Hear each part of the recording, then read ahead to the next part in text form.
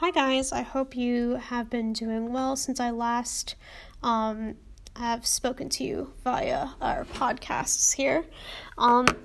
Today we are going to look at the origins of the Cold War, what the Cold War was. You've already looked a little bit at some videos in that regard, but we're going to go through some notes over them, and we are going to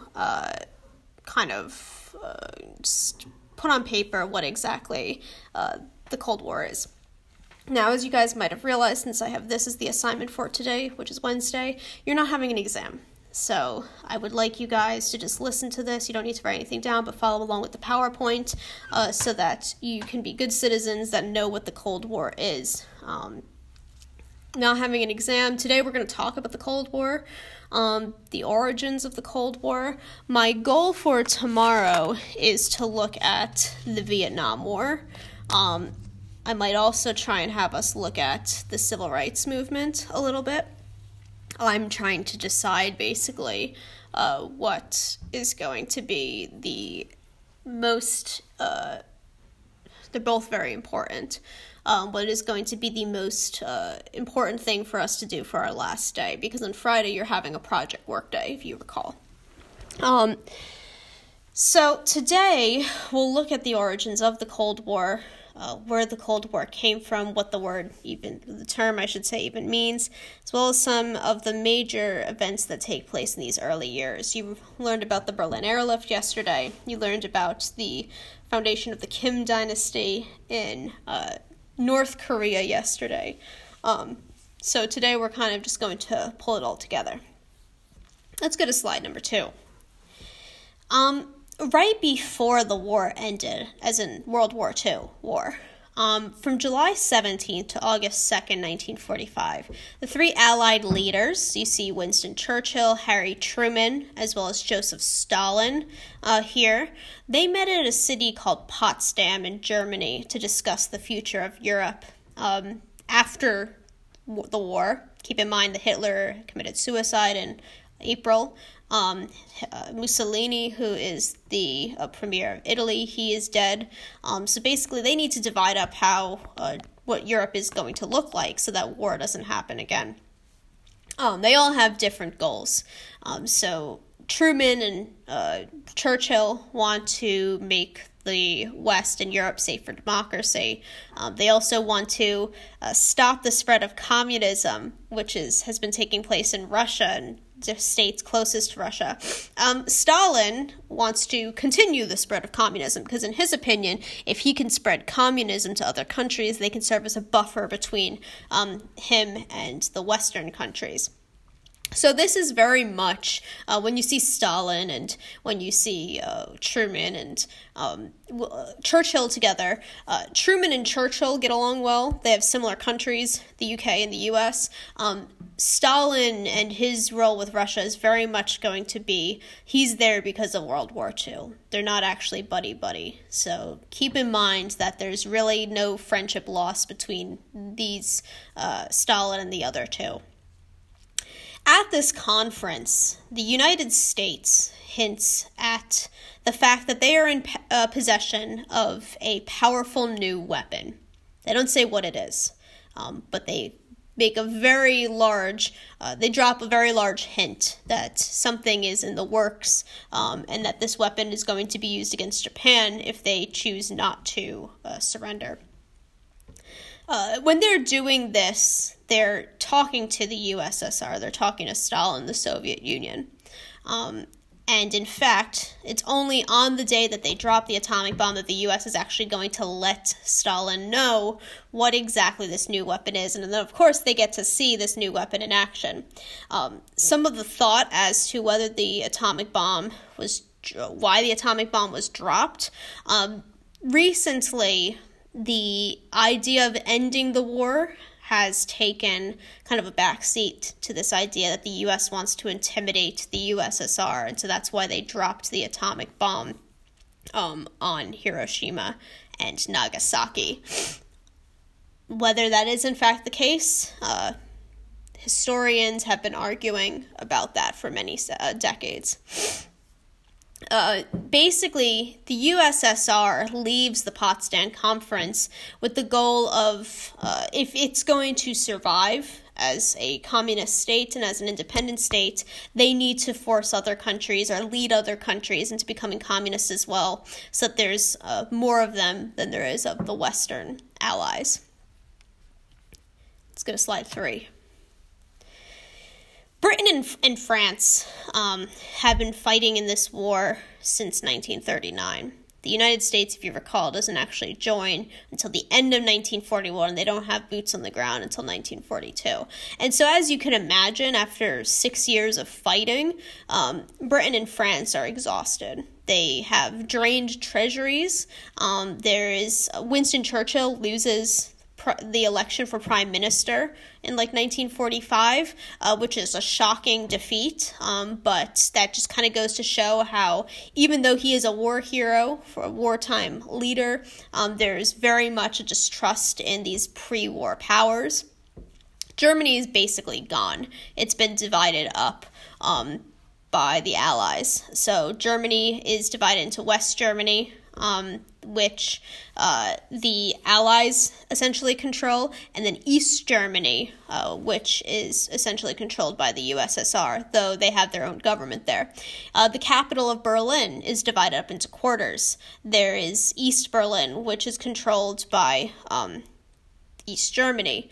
You have the U.S. quarter, the British quarter, and the French quarter of Berlin as well. But if you look at this map, you're going to see when you look at East Germany, there's a little kind of dot in the middle. That's Berlin. And so Berlin is very much in the center of East Germany. That's why there needs to be a Berlin airlift, because it doesn't actually touch any West German land. And so in order to actually feed the West Germans, or the West Berliners, I should say, they need to constantly be airlifting supplies and food into the city. The two most powerful countries after the war are the United States and the Soviet Union. The Soviet Union has proved itself as being a major fighting force. They have updated their military, unlike what their military looked like during World War I, albeit they have taken large casualties. Think of the Battle of Stalingrad, which is the largest loss of life in world history. I think it's 2 million people die at the Battle of Stalingrad. So the Soviet Union has proved itself, certainly, as a very important country, but at quite a cost. The United States has proved itself as well. In addition, they've made a lot of money during the war because they were selling weapons to other countries. So whereas the rest of Europe has a lot of economic issues after the war, the U.S. actually enters the rest of the 1940s and the 50s and is in pretty good economic shape. So they're really able to shape the destiny of the world. That being said, they're concerned about this influence that the Soviet Union has. The Soviet Union is not very quiet about the fact that it wants to make a buffer between itself and the West, and neither side fully trusts one another. The West is concerned that the Soviet Union is going to make everyone communist, and then the Soviet Union is concerned that the West is going to try and take it over. The Soviet Union tries to infiltrate these newly formed Eastern European countries into joining their sphere. You start to see elections take place during this post-war period. And whether by force or by kind of just infiltrating the psyche of the people, the Soviet Union comes out pretty much on top in many of these elections. Let's go to slide 4. Pro-communist powers took over many of these Eastern European governments. They destroyed political rivals and assassinated people who didn't agree with communism. And by 1948, many of these countries that you see in Eastern Europe, with a couple of exceptions, have essentially just turned communist. So you can see on this map that there's all those countries that are not actually part of Russia, but they are aligned with the Soviet Union politically. They're creating a buffer now between the countries in blue, which are free democratic states. There's mistrust between all these countries, and as a result, we call this period the Cold War. there's not actually a direct war between these countries. France and Russia, and Britain and Russia, and the United States and Russia never fight a battle with each other, against each other. However, they do fight battles in other countries. So, for instance, U.S.-backed forces in one country might back Soviet-backed or might fight Soviet-backed forces in that same country. So those are called proxy wars, when you're not actually fighting another country out in the open, but you're backing other people to kind of fight your battles for you. And so this is a Cold War because it's definitely a conflict, but nothing actually conflagrates into full-out war during this period. And this is going to last until the early 90s. The fall of the Berlin Wall takes place in 1989, and then the Soviet Union and the Soviet states throughout 1989, 1990, and 1991, one by one, they collapse and become democracies, or sort of democracies. Stalin at this point promises he's going to hold free elections. However, he reneges on that promise because he wants to create his buffer state, and so he kind of forces them to accept communism. Let's go to slide 5. So the United States is kind of left with a problem. Eastern Europe and those former countries that were being fought over during World War II are now kind of basically communist, and he wants to stop other countries from turning communist as well.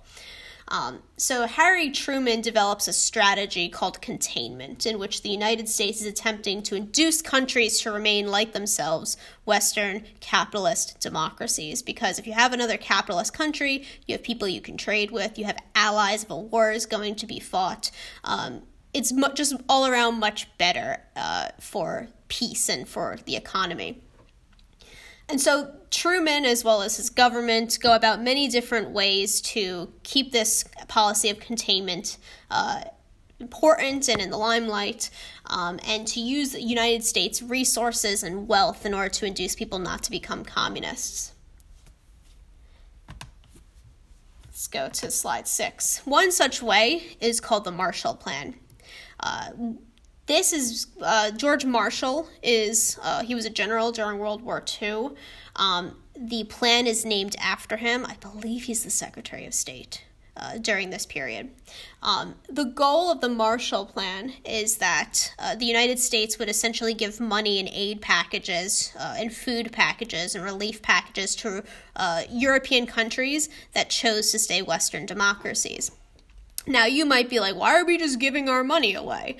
Well, the goal of this is to help these countries rebuild themselves so that they can stay capitalist, so that they can stay democracies, so that they can stay our allies, so that we have trading partners. So it might be a large investment up front in the 1940s, but as we can see today, the countries that accepted this money are countries like Italy, France, the United Kingdom, West Germany. These are countries that today are fully functioning democracies that are our greatest trading partners and allies. So the Marshall Plan is going to actually do a really good job at keeping these countries within the United States sphere, and later on providing us with allies we can trade with. If there hadn't been a Marshall Plan, so if we had just said, oh, well, these people can just bail themselves out, who's to say if these countries, number one, would be capitalist democracies, and number two, would help us make all this money we've made off of trading with them in the past 75 years. The money is supposed to be used towards rebuilding, so building buildings, because lots of buildings were destroyed during the war, lots of institutions were destroyed during the war, as well as providing food and financial support to the citizens of these countries. In addition, people in countries tend to like countries that provide aid to them. So this is going to give the American military, as well as the American government, a big PR boost in Europe. Slide 7. The next thing the United States did was also with the aim of combating against the USSR, but it's more military. They establish a treaty organization called NATO, which stands for North Atlantic Treaty Organization. This is an intragovernmental organization committed to the collective defense of all the people that join it. Now, what does that mean? So it's in between all these different governments.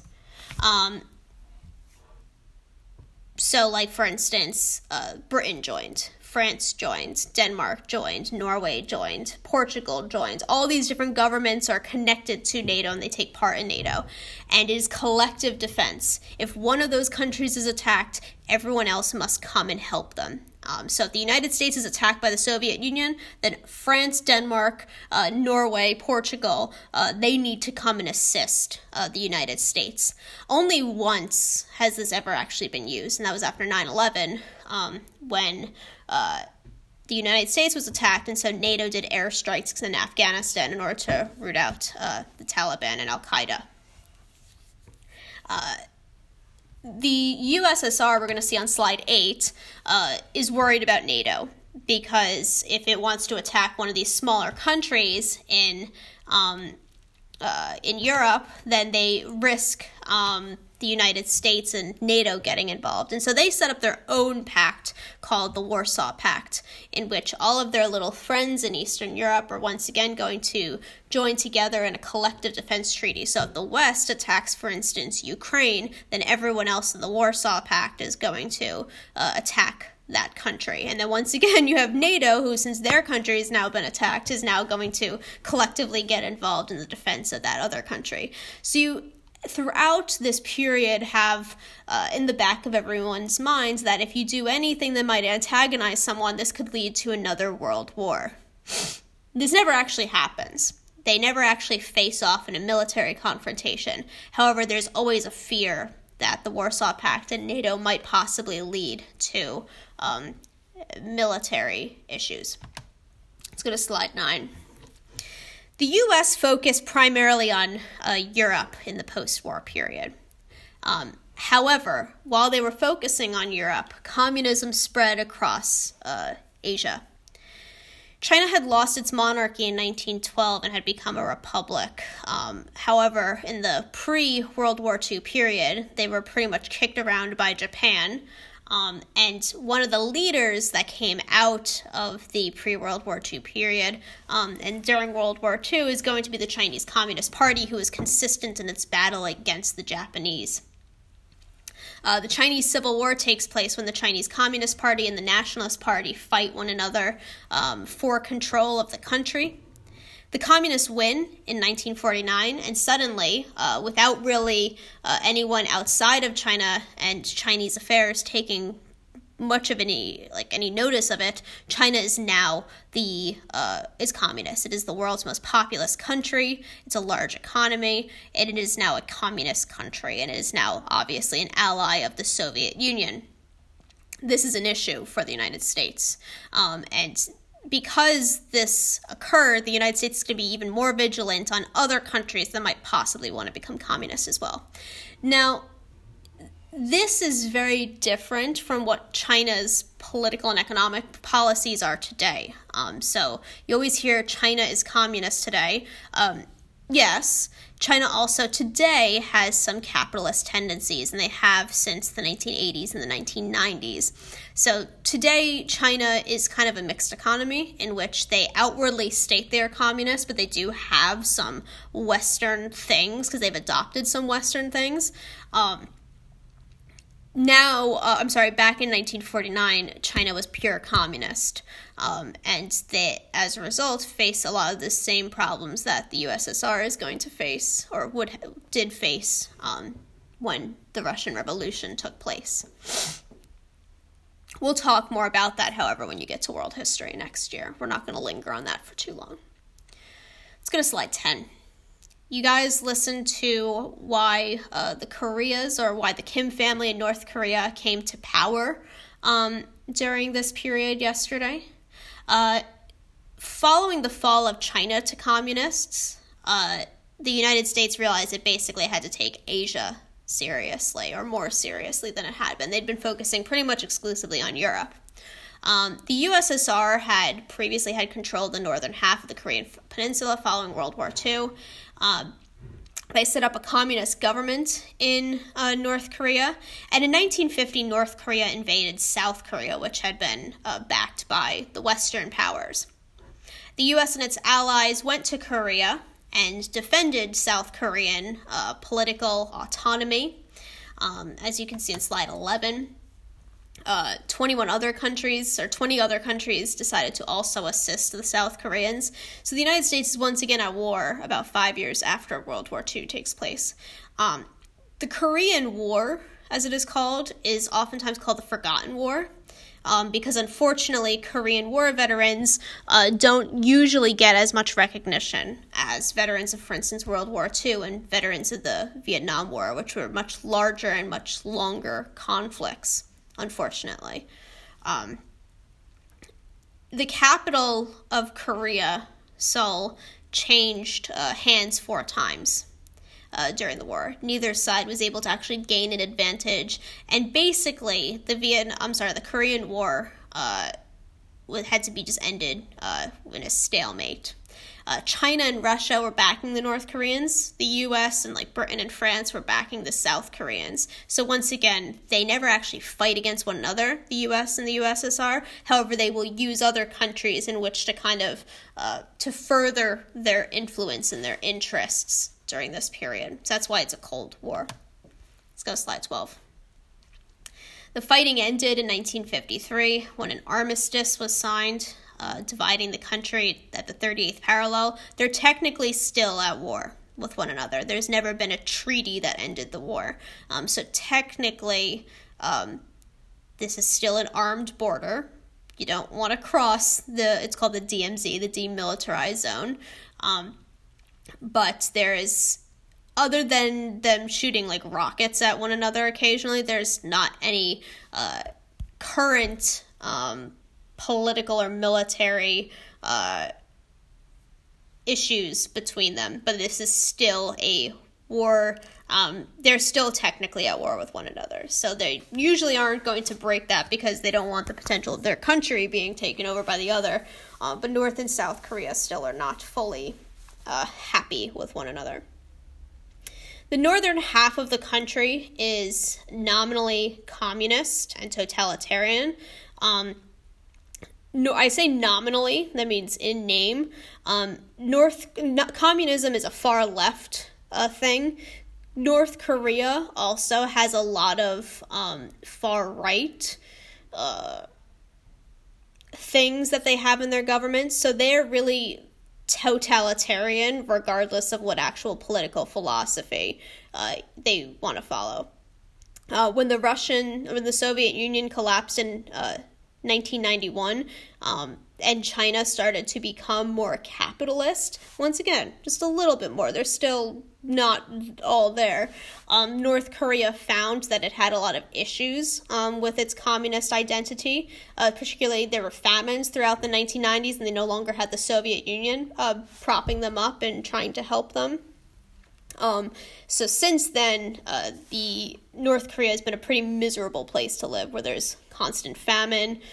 There's very little incentive for people to improve their situation, nor is there really any way for them to do so because the economy is not very good and not very fully developed.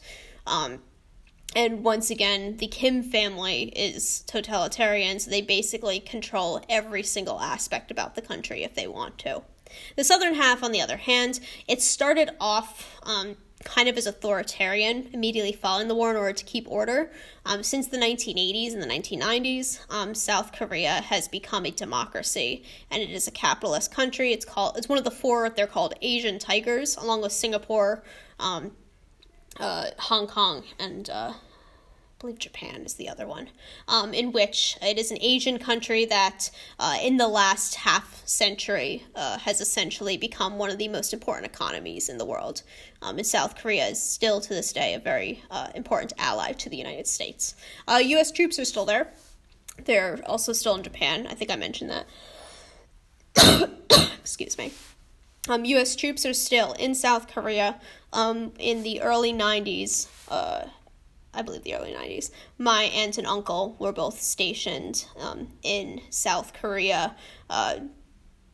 It must have actually been the late 80s. Yeah, they were both stationed in South Korea, just kind of keeping the peace, doing their thing. All right, so this is your what is the Cold War session. Tomorrow we are going to touch on civil rights, most likely. Maybe we'll try and get some Vietnam in there. I content myself in that you're going to be learning all of this when you get to high school in any case, so the stuff that we are missing, you will learn it at another points, even if we weren't able to do it this year, due to the shortened class times and so on and so forth. So, once again, you don't have an exam anymore. You're just going to have listening to today's lecture as well as tomorrow's lecture. Please keep in mind your projects are due at 11:59 on Friday. If you are doing a paper, please submit it to turn it in by that point. If you are doing a podcast, please email it to me by that point. Or if you're doing an artwork, like take a picture of it and email it to me.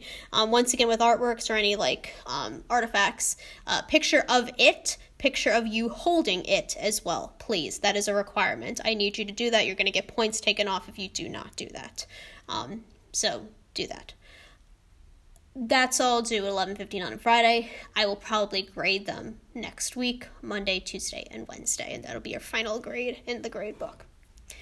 In any case, I hope you guys have a great day. Hope you're looking forward to your summer break. I wonder what changes that'll bring to your day. I guess not having to come on here and listen to me, even if you're not going to school. In any case, have a great day. Enjoy yourself. I'll see you tomorrow. Bye.